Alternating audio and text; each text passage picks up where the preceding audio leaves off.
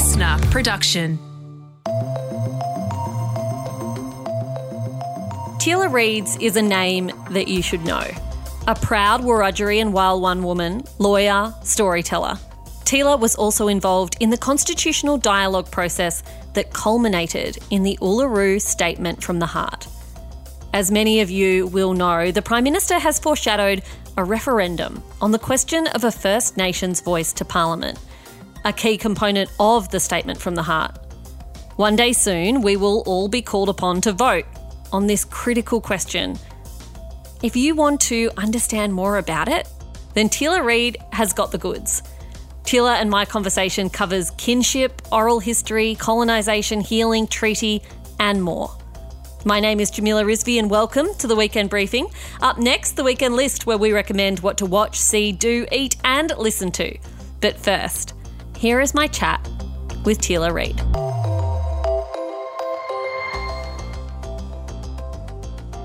Teela Reid, welcome to the Weekend Briefing. Yama, thanks for having me, Jamila.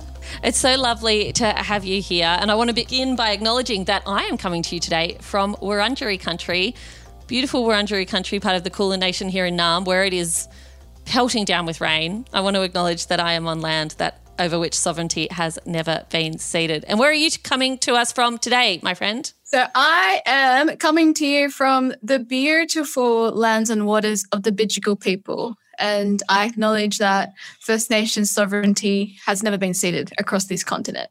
Teela, I want to start with your experience of the school system. What were you told at school about the history of Australia's first people? Because I know what I was told, and it doesn't really reconcile with what I know now. But I imagine for you, it wouldn't have reconciled with the stories and knowledge that you had as a kid. Yeah, look, my context is this. I went to school in a little country town.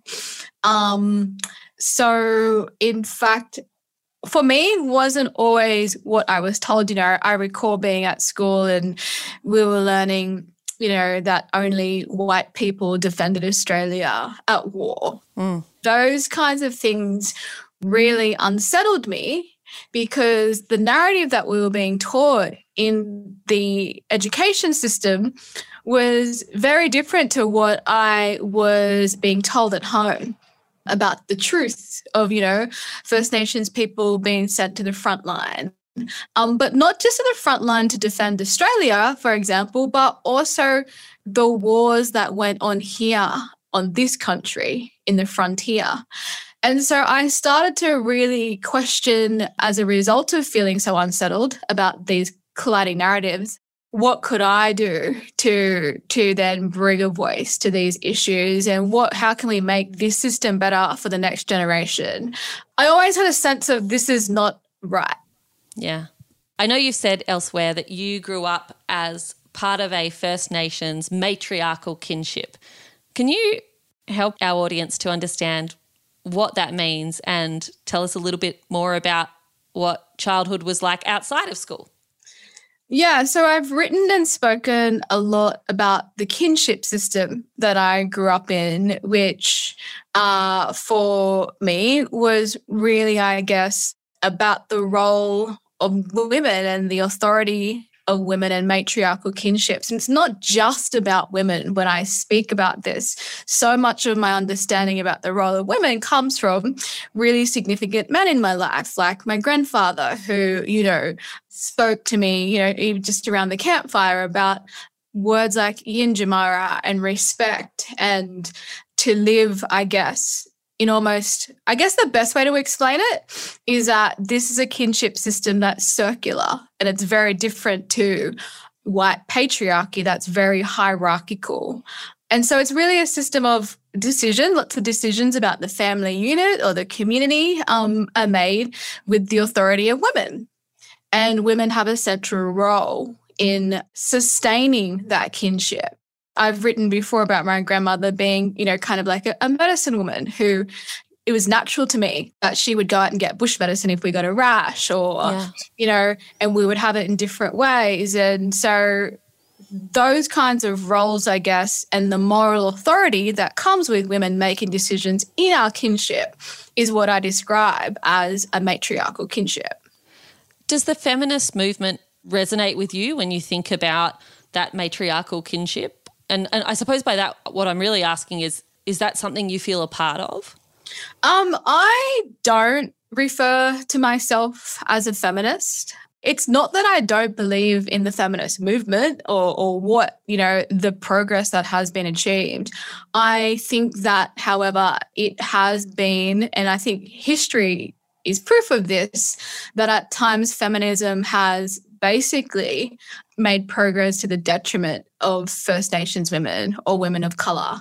And so while I can see on the one hand why people relate to it, it's simply not a standpoint that I live by. I prefer to use matriarchal kinships because I think as well often what you see in feminist movements, particularly Western feminist movements, is people trying to rise to the top or break the glass ceiling or, and to me that is more about perpetuating capitalism and perpetuating these structures that exist. And the structures, while there might be more women at the top, doesn't necessarily mean that those decisions are made in the interests of, for example, First Nations women. So there's probably a lot more to explore, I guess, philosophically about that, but I don't see myself as a feminist. Yeah, and look, a lot of that I think resonates with me to the extent that often feminist conversations, particularly those that are prosecuted in the media, are about women at the top, right? They're about women on boards and women CEOs. And I'm not saying that's not important, but I'm much more concerned and I'd much rather we were concentrating our efforts on women who don't have access to work or women who are severely underpaid or in insecure work or who are struggling to feed themselves and their families and whose healthcare isn't being provided, right?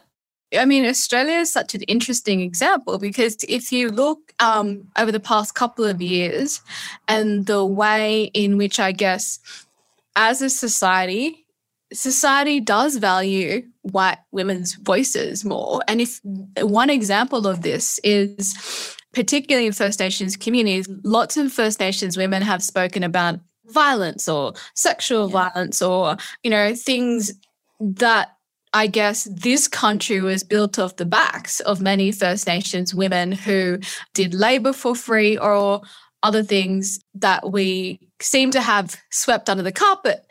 Suddenly, there's lots of traction around the world with the Me Too movement and other women who have spoken out about these issues. And now it's all in the national agenda when, in fact, these were issues that I've spoken about in First Nations communities for a long time. And so it does irk me a bit when we know in the First Nations communities and we set priorities for our communities that often it is a harder battle to have those views, I guess, heard. But more to the point of feminism, I think it lacks as well in this sense is I don't even necessarily think that intersectionality goes far enough when you're talking about race and gender, for example. I guess there's been lots of work in our communities, the First Nations communities, by Arnie Jackie Huggins and Arnie Eileen Morton Robinson, who really, I guess, speak from a sovereign First Nations women's standpoint. And I think once that conversation starts to gain traction in mainstream feminism, then I think that's when the real kind of growth around a better understanding of matriarchal kinships and what that can do. Because so much of understanding about matriarchal kinships is about also being prepared to dismantle white patriarchal systems. And I think feminists need to ask themselves that. Is that something that they're prepared to do, or are they just upholding structures that continue to oppress First Nations women and women of colour? Mm. And what you say about whose voices get listened to and whose voices get, I suppose, platformed by the media and are the ones that tend to instigate legislative change or regulatory change. We've seen similar things overseas, right? We've seen that in the States with the Me Too movement in the first place.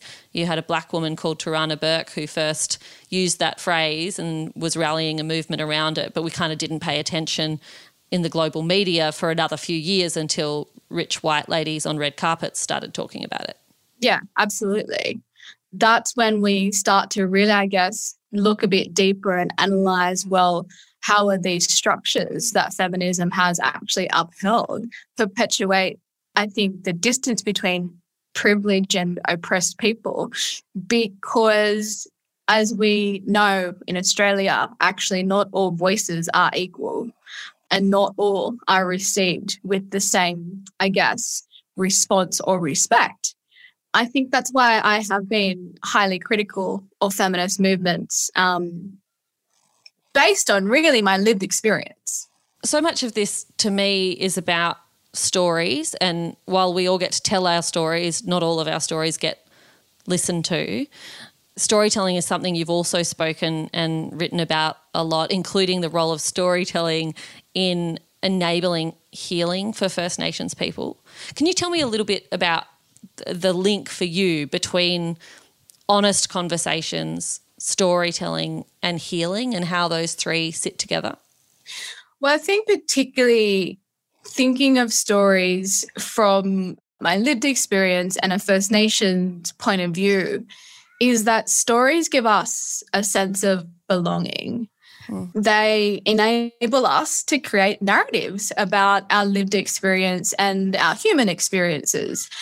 You know, you can unpack stories a bit more, and I think on a high level, you can think about it on this sense that so much of First Nations sovereignty and understanding and systems of governance, I should say, and laws has been passed down through storytelling. So some of, the most important lessons I learned in my life was sitting around the campfire with elders and having those stories told to me about the land and who we are and that sense of cultural obligation. And what we've seen over time, I think, in Australia is through invasion and colonisation, it's that, in fact, we have now witnessed colonisers carve out narratives about us that are at odds with our own oral histories. And that then, I think, brings another layer about, this kind of contest between what's the value you place on oral stories and that's been told and passed down through generations, as opposed to something like, what anthropologists have written about us or what politicians say about us in reports that they commission. And what you start to see is, I think, a dishonest portrayal of the stories of who we are as First Nations people, which is often a deficit. So more to your question, I think that when we are able to better value what we do in First Nations communities is this understanding of oral stories and really place value on that, we then start to pivot on whose stories we value. For example, in our communities, it's elders and First Nations matriarchs. And those are voices that are simply not heard. I think social media presents another challenge because it provides platforms to people who aren't necessarily got the authority to tell stories. Yeah. And so we're missing a lot of those, I wouldn't say traditional ways, but it's just the essence of who we are as First Nations. We're the original storytellers. And I think that's such a gift to the world. And I think when Australia starts to understand that, what you will start to see is that within these stories, it's not just about the narratives, it's about our sovereignty and our relationship with each other and our relationship with the land. And I think white Australia has a lot to learn from that. The Uluru Statement was an ultimate example of those stories, those narratives becoming a statement of sovereignty and an invitation to the rest of this country to work alongside First Nations people towards some kind of reckoning with the true history of this country. But that was a story that wasn't met with the respect or the generosity with which it was delivered, let's say. How did that initial government response impact you at a personal level? What was your response? Look, I think at the time was really heartbreaking, having known the hard work that elders had done in this process. And it was a process in terms of the dialogues and the conversations that wasn't taken lightly, particularly in terms of the fact that yet again, First Nations peoples had been sanctioned to the table to do the hard work, and the hard work was presented and then it was dismissed. And in those conversations, there were lots of different ways in which I would say First Nations peoples express their sovereignty and their stories. Like, for example, one thing that people don't talk about is the actual statement itself. If listeners can imagine that statement and the artwork around it, well, the artwork around it is the Jukupa law. This is a law that is told throughout Central Australia about their laws and their sense of creation, and that's told through, as you see in the Uluru Statement, art. But it's told in other ways as well. No one talks about that. But I think, it was heartbreaking and having an understanding of the work, not just the statement either. There's been many petitions in the past. There's been the Barunga Statement, the Yirrkala Bark petitions. There's been the Larrakia petition, the Kirribilli Statement. And the list goes on with statements that First Nations people have presented to governments. In terms of this particular point in time, despite, I guess, the heartbreak of that dismissal, it just became very clear to me that I have a cultural obligation to step up and, engage in this conversation and advocacy based on my lived experience, based on the hard work that I saw being done. We simply cannot take no for an answer. So in terms of that, what we witness now is even one government's dismissal, we went out and continued to do the work, and now we're galvanising a movement of the Australian people to ensure that we enshrine a First Nations voice in the Constitution and a Makarrata Commission to enable treaties and truth-telling.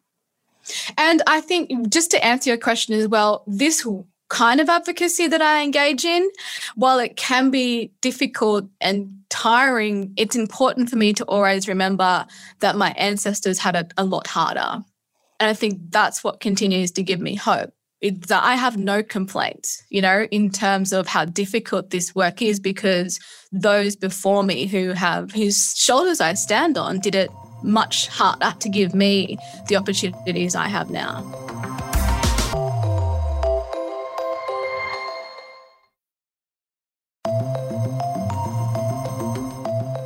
First Nations law has survived, as you've already spoken about, despite invasion, despite colonisation.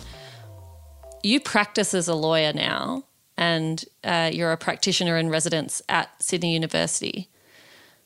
What does the survival of First Nations laws mean for those who are practicing as lawyers in Australia today when they're practicing according to a very different system of norms and rules?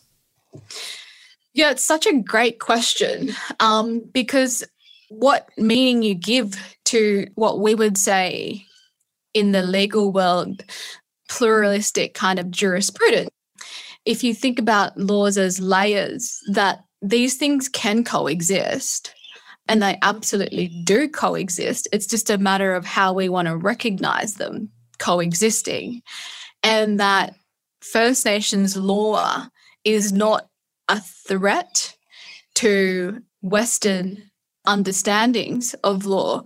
But I guess the most lay way I could kind of distill it is that, and this is, if you even look at other parts of the world, like I just got back from a law school in Turtle Island that is doing really incredible work in their legal education around, it's the only program in the world that teaches a Juris Doctor in Indigenous law. Yeah, wow. Their students had these incredible opportunities to, one, learn the Western system, and two, go out into communities and engage with Indigenous law and legal processes. We are really so far from that phase, I think, in legal education in Australia, that I think we have to do better at being able to, because you have to think about this, Australia is built on the presumption that First Nations people were to die out. Not only die out, but there has been systemic erasure of our laws. Yeah. We shouldn't underestimate, well, we certainly don't as lawyers, I think, underestimate how powerful the law can be, because it's something that regulates society. But I'll try and explain it in this way, especially in Australia, and some people might be able to relate to this. Australia is a country that, it has a constitution. It became a federation in 1901. That rule book is written. But around the world, some countries have unwritten constitutions. They're not, hard law, kind of like what we have here. So what you'll see is that actually, when it comes to First Nations law, we need to begin to value the fact that sometimes these aren't always written, but who in the community has authority to pass down these stories and these laws, and how can we engage better with legal education and legal systems to, I guess, emphasize that First Nations law and Western law can coexist. I think the problem, though, is this mentality around white systems. It's that they're more superior. They come with more authority. That approach perpetuates, I think, the diminishing of First Nations laws. And Australia really has to have, I think, a serious conversation about where does first law fit within this coexisting narratives.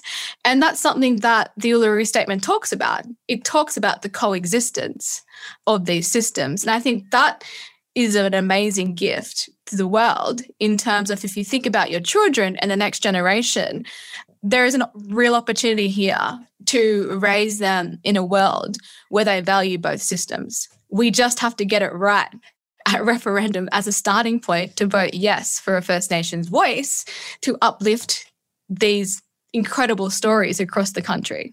Teela Reid, that feels like the most perfect and powerful note to end on. Thank you so much for sharing your knowledge and your lived experience and your expertise with me and with everyone else today.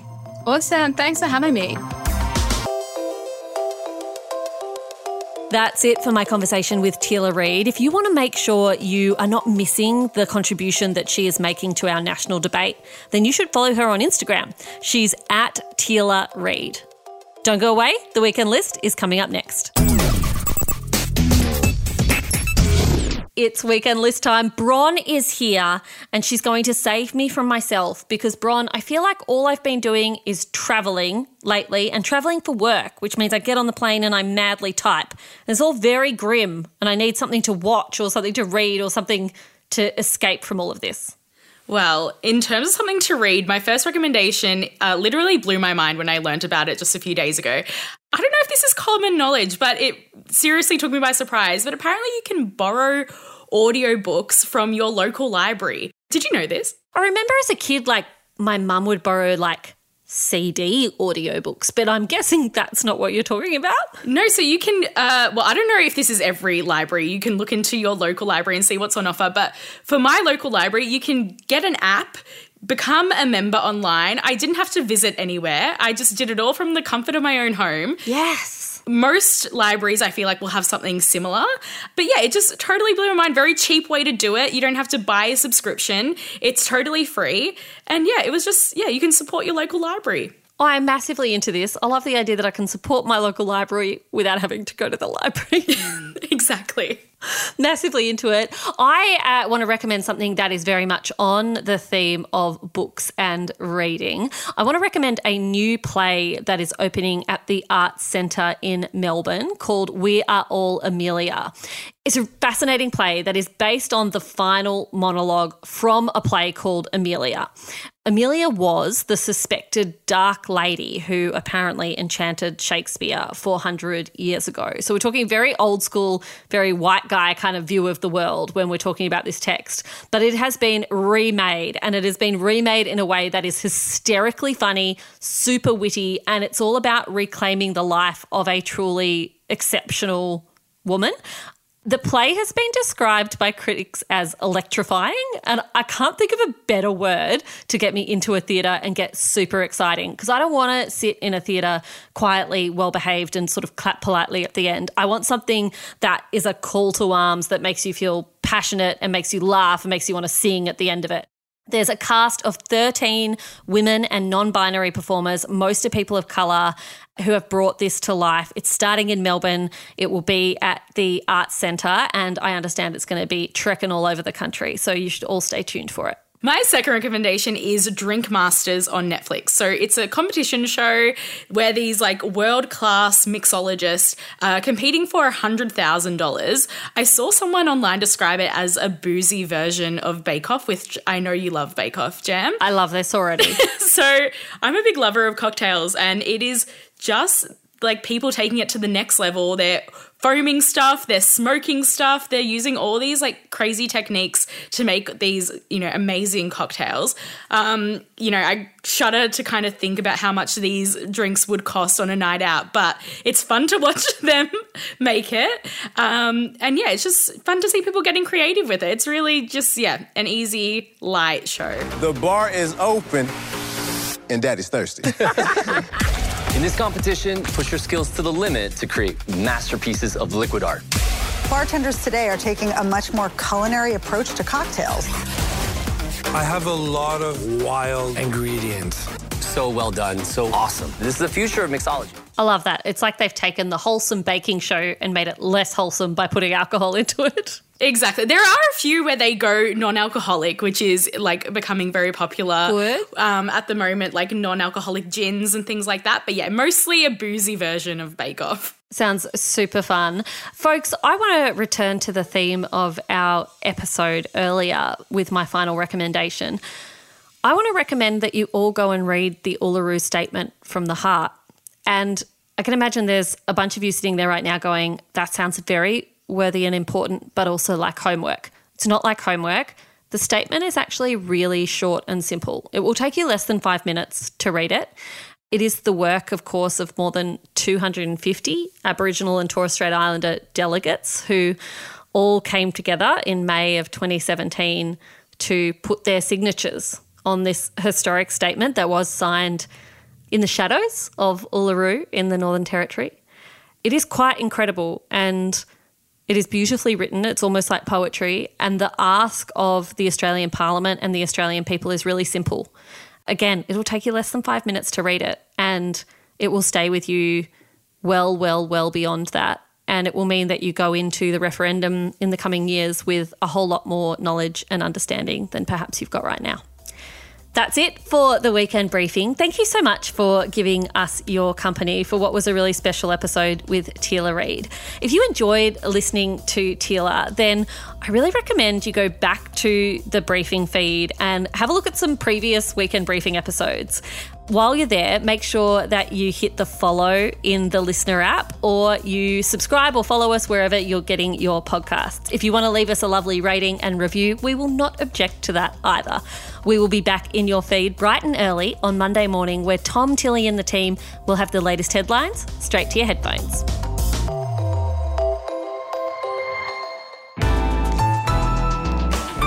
Listener.